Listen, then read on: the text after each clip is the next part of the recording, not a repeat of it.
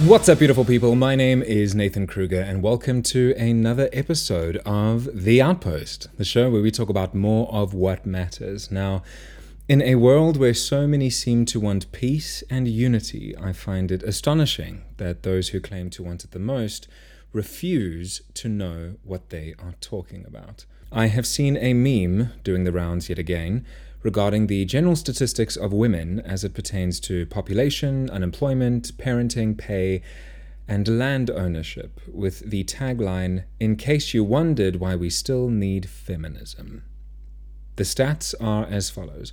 Women are 50% of the population, but account for 70% of the poor.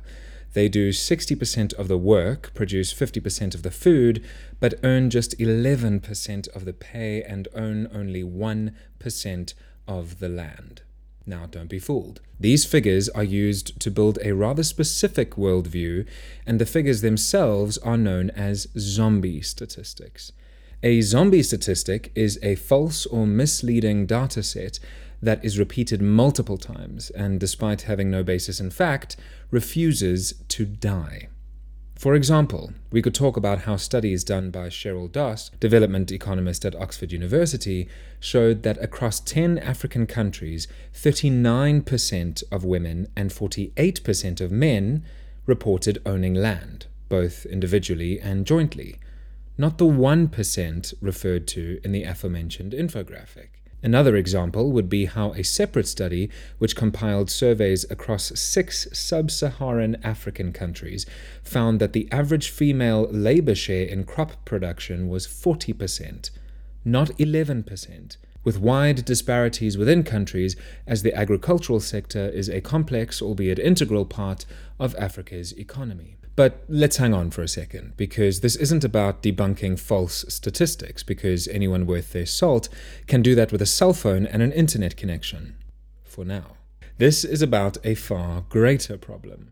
Once the circulation of a zombie statistic gains traction, it becomes increasingly more difficult to intercept, as it is often weaponized at an alarming rate to fortify political agendas. This is thanks to the inherent nature of popular culture, where repetition alone can elevate the status of an opinion from point of view to accepted fact. Not only does this render any legitimate debate impossible, it ultimately makes discussions hypothetical, because people end up working with data that doesn't exist. Our beloved Cheryl Doss said it best when she wrote in a 2014 blog addressing the issue, quote, "Using unsubstantiated data for advocacy is counterproductive. Advocates lose credibility by making claims that are inaccurate and slow down progress towards achieving their goals because without credible data, they also can't measure changes." End quote. This is a common theme in the field of activism, or as I like to call it, pseudo-activism. When we make false claims in an attempt to win support or social credit, we end up shooting ourselves in the foot. Once we've been exposed, people will most likely categorize us as just another entitled social justice nut who doesn't have a clue about what's actually going on in the world. It's embarrassing, it's bullshit, and here is why. If we genuinely want to initiate change and we truly want to gain support for what we believe in, it is in our best interest and the interest of our cause to do the research and share the truth. We have to understand what we're defending or fighting for. We can't assume that anyone who has written an opinion piece has done the critical or ethical thinking on our behalf, because that is our job. We need to do it ourselves. If we step into the arena of debate, the burden of proof is on us and not our opponents. And here's the real kicker. We seldom ever have actual opponents. If you're a person who frequently uses zombie statistics, whether knowingly or unknowingly, the people you're fighting against are most probably on your side. They want freedom, equality, opportunity, and compassion for all, just like you do. You'd be hard-pressed to find any sane person who doesn't. However, the resistance you most likely experience happens when you present views that are misguided, thanks to your curated list of zombie statistics. This means that the solutions you offer are not only impractical but also irrelevant, because they exist in relation to data that's false.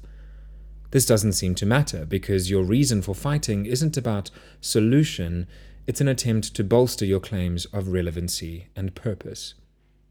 I will happily stand with you against racism, sexism, homophobia, and whatever else is crippling the efforts of an individual to experience individual success or safety. However, I can only do that if we're engaging with the truth. Not what you feel is going on in the world, not what you think is happening in the world, but what is actually going on. Point to the legislation that is violating rights. Present legitimate evidence of crimes committed in the name of prejudice. Show me the injustice and we will fight the good fight. But if all you're capable of doing is sharing memes and tweets from the echo chamber that validates your sense of virtue, then you're just another pseudo-activist who can't be taken seriously. And if that's the case, you lose your seat at the table of those fighting for progress. Trust me, the discussions of how to implement ethical strategies that achieve equality of opportunity need to be had, but that can only happen if both quote-unquote sides take a deep breath and realize they want the same thing. We need to remind ourselves that it is the self-appointed task of a zombie statistic to sodomize debate over important issues. No matter how many times they've been definitively debunked, zombie statistics are continuously used as a battering ram to silence genuine discussions that could lead to tangible solutions. So, how do we remedy this? What measures can we put in place to prevent ourselves from falling prey to the bewildering effect of a zombie statistic? The answer is fairly simple, but can be quite difficult to accept. It starts with an honest look at ourselves. We need to understand who we are and how we are. Because as we grow through life, we are exposed to different notions of what it means to be a healthy member of society. What views are good, what views are bad, who is right and who is wrong. The social pressures around us are constantly telling us to conform, and it can be crippling, because if we deviate from societal norms even slightly, we are targeted. If you don't agree to the terms laid out by the quote-unquote good majority, even if we have simple questions, we're labeled as other, and our access to a kind society is revoked, because we are now the threat. Majority of the time, our unanswered questions are small, too small to be significant enough to pursue them in spite of social backlash. The result? We fall in line. This happens throughout our lives and in many different ways. These ways are often small.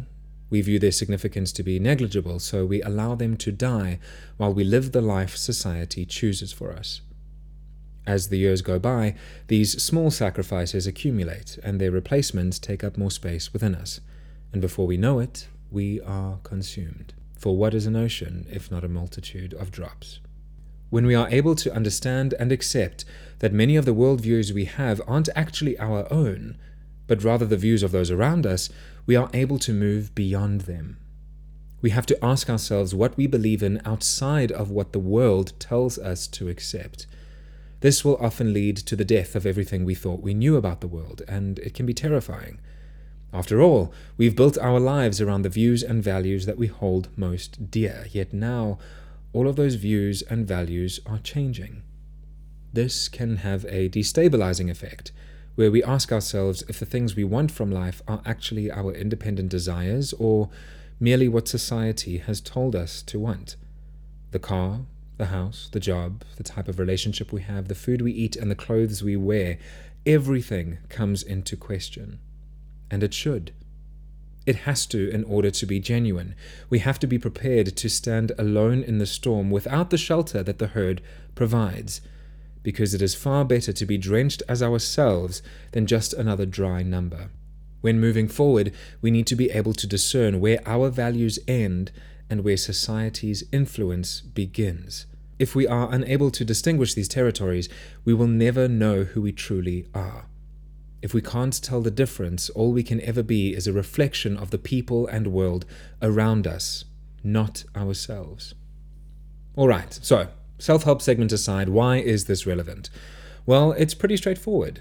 Because our support or rejection of certain beliefs or politics comes down to how we want the world to view us. If we are still at the mercy of social pressures, we'll most likely support the things that reaffirm how we want to be perceived by society, for the sake of society's approval. It's not about right or wrong, it's about acceptable or unacceptable. It's not about the situation itself, but more so, what will people think of me if I choose to support this? If this question is influencing your position on a matter, you've lost yourself. It means that where you stand on an issue isn't determined by objective or critical analysis, but by the shallow pursuit of society's validation. Should the question be considered? Absolutely. It's important to know where we stand in relation to the world around us, but we shouldn't allow it to dictate our position entirely. In order to stand with conviction, we have to be prepared to risk exile. This means that we will sometimes miss the mark. We will also lose friends, we will get things wrong, we will mess up, and we won't always understand. But trust me, it is far better to do all of this as ourselves than to bend to the will and influence of those around us. In a time of such widespread political hostility, we do well not to forget that we each still have much to learn. The unfortunate reality is that many people have grown to become terrified of discussing ideas.